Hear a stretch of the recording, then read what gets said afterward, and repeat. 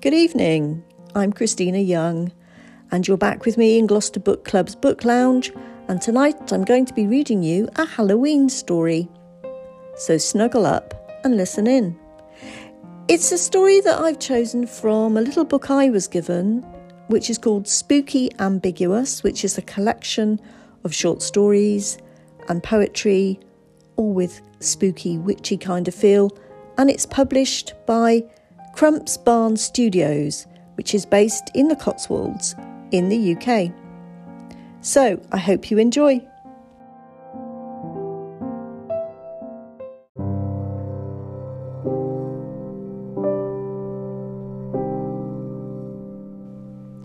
The Strange Tale of the Hobnail Boots by Margaret Royal.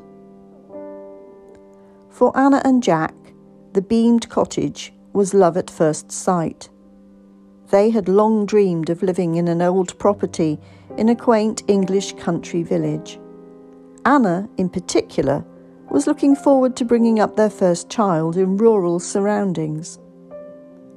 Admittedly, other prospective buyers might have shied away from it, since the cottage was dilapidated and in need of more than a little renovation. But they were young, had plenty of energy, and were prepared to work on it themselves. They had a vision of cosy country life, the envy of their city-dwelling friends. What they had not bargained for was the baby from hell who never slept. William James arrived almost bang on the due date and weighed in at a healthy 4 kilos. Anna and Jack adored him despite his fretful crying. He simply hated to be left alone. Neighbours and friends were sympathetic and quick to issue plenty of advice on how best to calm the little chap.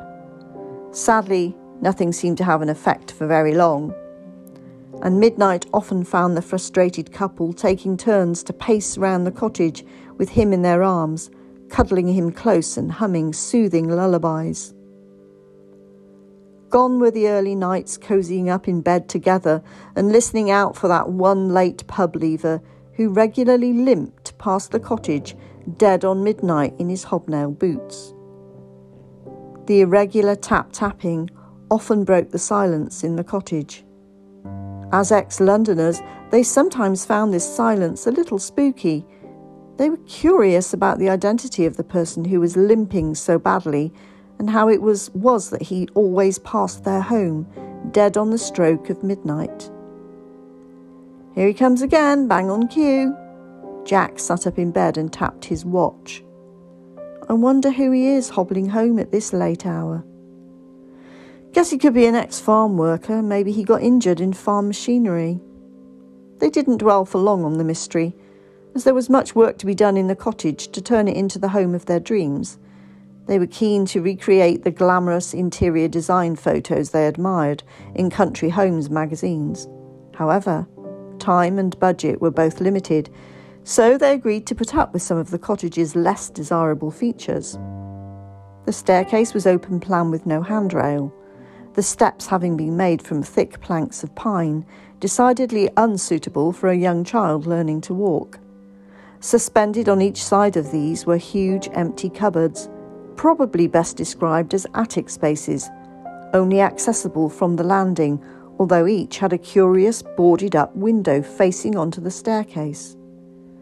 Those will definitely have to go, said Anna. Either get them knocked out or made into extra bedrooms once we can afford it. I really don't like them. They make me feel creepy. Anna pulled a face. What on earth were they used for, do you think?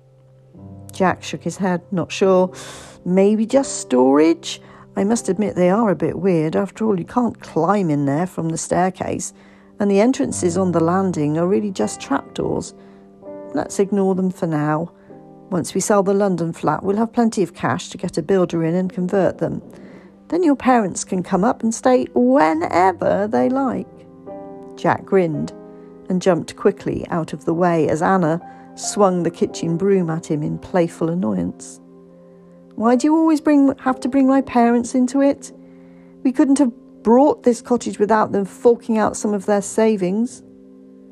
Okay, just couldn't resist the jibe. Jack raised his hands in apology and grabbed the broom from her. Anna found it difficult adjusting to their new life. She had given up a job in the city, which on the whole she enjoyed, and which afforded them a good standard of living. Then, of course, she was not used to being at home in the village all day with a young child. Motherhood suddenly felt like a daunting prospect which would take some getting used to. The house move was necessary because of her pregnancy, which had come as a complete bolt out of the blue, although they had both been delighted at the news. Jack had immediately become focused on obtaining a better paid job in order to support his wife and baby. Since there was little prospect of furthering his career in the city, he had applied for jobs outside London. To his delight, he had been offered a senior position on a good salary in a small town in the East Midlands, one he couldn't really refuse. At first, their search for a new home had been disappointing, and they had seen nothing which grabbed them. Then, on the final visit, they'd viewed a delightful old cottage advertised in the local paper as back on the market at a reduced price, in need of TLC, amazing bargain. How could they resist?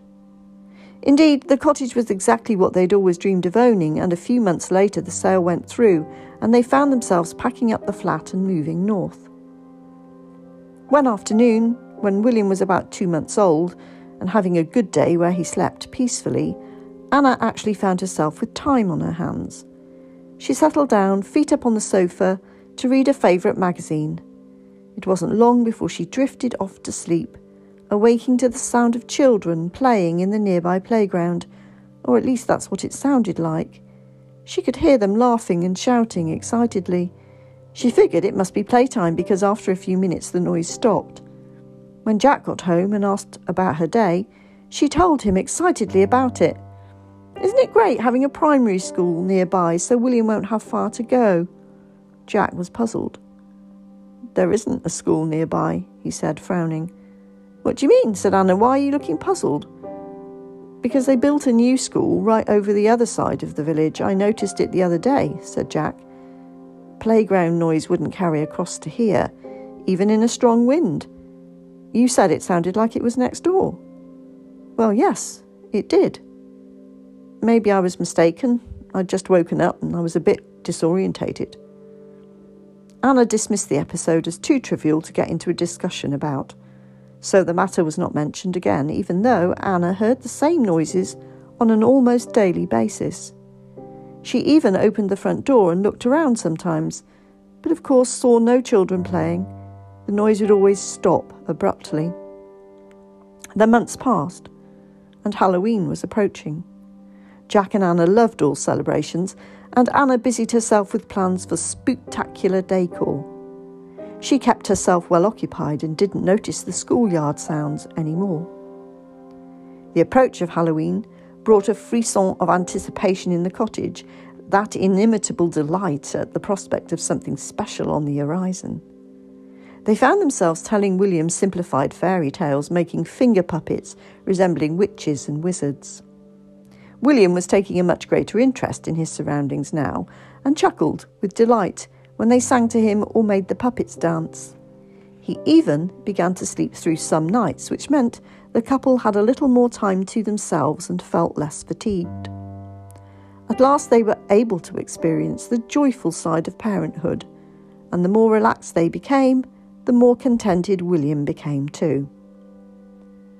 One night, just before Halloween, however, William was teething and very unhappy. Anna and Jack tried everything to soothe him, but he just wouldn't settle. They decided to take him downstairs and put some music on, which had worked well previously. It was a cold night and the central heating had gone off. Jack lit the gas fire in the snug and wrapped the baby in an extra shawl. "Just look at the crystal clear sky and stars. It's really cold outside," said Anna, perching on the window seat and staring out into the dark night. Many of the neighbouring properties sported outdoor lighting. Some had hung out ghouls and witches on broomsticks. The atmosphere in the village oozed excitement. She started humming along with the soporific music playing on the iPad. William's eyelids gradually began to droop, and a few minutes later he was off to sleep. It was then that something strange happened. Just as Jack was switching off the music, they heard outside the tapping of hobnail boots coming down the street. The sound increased as their owner approached the cottage. "Listen, there he is again, the guy with the limp." Jack glanced at the illuminated hands of the clock. Bang on midnight. "I'm going to find out who it is." "Oh, please don't open the door," said Anna, grabbing his jumper sleeve. "I don't want you waking Wills up again." But curiosity got the better of Jack, and he pulled away from her.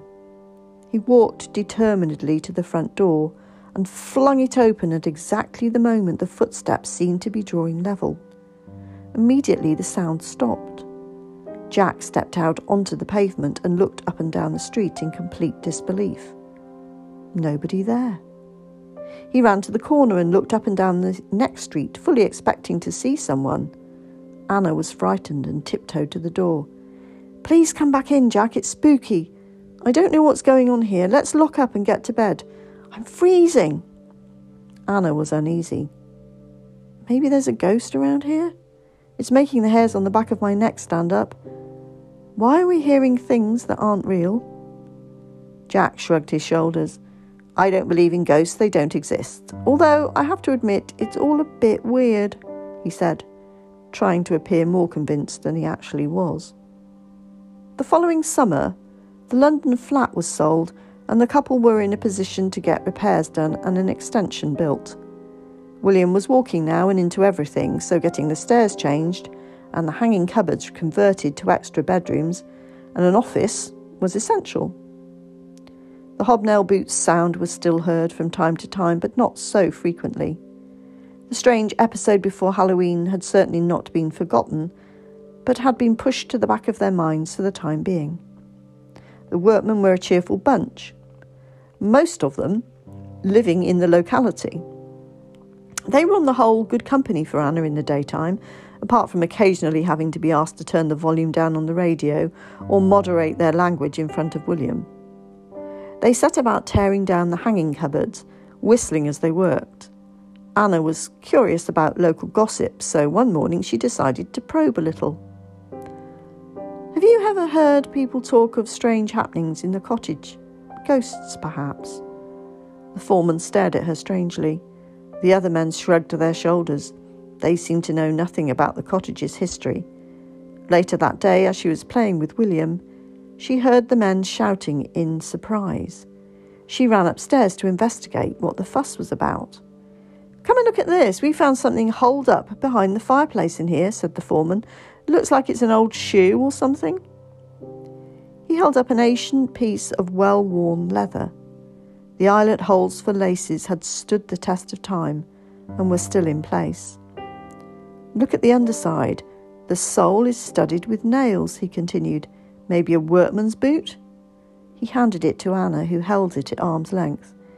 It looked distinctly like a workman's hobnail boot from a bygone age. She felt a cold shiver run down her spine, and the blood drain from her head. Scared she might pass out, she thrust the object back into the foreman's hands. "Put it in the dustbin and get that old fireplace boarded up, please," she said sharply, and fled. As soon as Jack came in, Anna related the incident. "Where did they find it?" said Jack. "In a recess behind a fireplace they uncovered in the biggest of the attic cupboards. It spooked me out. I told them to board it up." She shuddered at the memory of holding the boot in her hands. "Thank God they disposed of it," she said, trying to keep calm. "Nothing to upset yourself about then, it's gone," said Jack, not very sympathetically. "I believe folk used to hide shoes behind cottage walls in the past to ward off evil spirits." "Really?" Anna was sceptical. "I'm going to look that up. I'm sure there's something supernatural going on here." True to her word, she searched the internet and found the following information. In the 1800s and 1900s, people still profoundly believed in the dangers of evil spirits, demons, ghosts, elves, goblins, and witches were the most terrifying of all because they looked just like your friend or your neighbour. They might be living very close by, and they would gain access to your house through an unguarded portal such as a chimney. People would put a stop to this by placing an old shoe in the void, the idea being that the shoe takes the form of its owner. It moulds itself to the wearer's shape and bears an impression of their foot. The witch would mistake it for their prey and attack the shoe instead. So an old shoe in a chimney was a decoy. Basically, a supernatural no-entry sign. "There you are," she said defiantly. "This is possibly one of the hobnail boots belonging to the ghost who walks past the cottage at midnight." Jack was by no means convinced.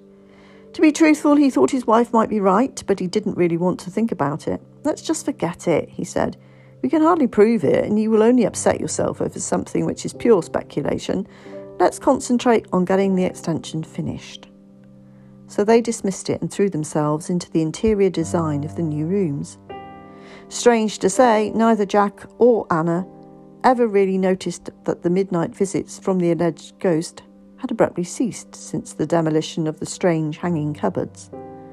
Jack had to admit to himself, though, that there was sometimes a foul smell emanating from the landing area, a distasteful, musty odour. Spraying with fresh air spray disguised it initially, but it always returned. In due course, the project was finished. The painting and decorating, curtain making, and purchase of suitable artwork was accomplished, and Halloween was approaching once more.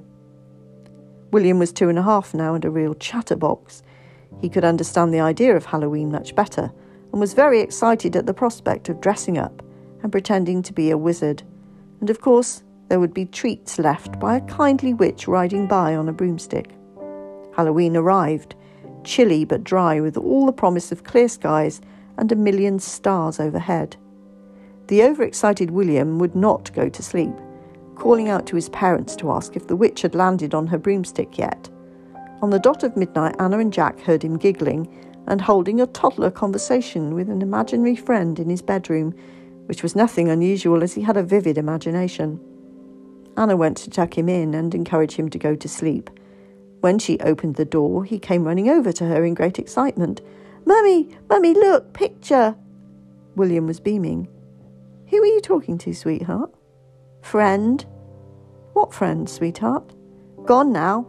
Look, picture!" William handed her a sheet of paper, bearing a faded sketch. Anna froze to the spot. It was the first time she had seen this drawing, but her attention was immediately drawn to the boots the wizard was wearing. They were exactly like the one found by the workman behind the fireplace. She spun round in alarm, fearful of seeing someone or something standing there. Exactly what or whom she was not sure. She tried to scream, but her throat tightened and no sound came out at all. When Jack came searching for her shortly afterwards, he found his wife slumped in the nursery armchair and William asleep with a smile on his face, clutching a dog-eared sheet of yellowing paper, which showed a sketch of a wizard wearing hobnailed boots.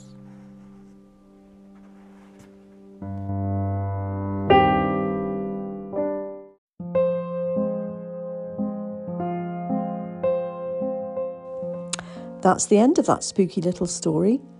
Bit of a tricky one to know what happened there at the end. Gloucester Book Club will be back very soon with some more podcasts. We would really love it if you came and joined us then. Bye for now.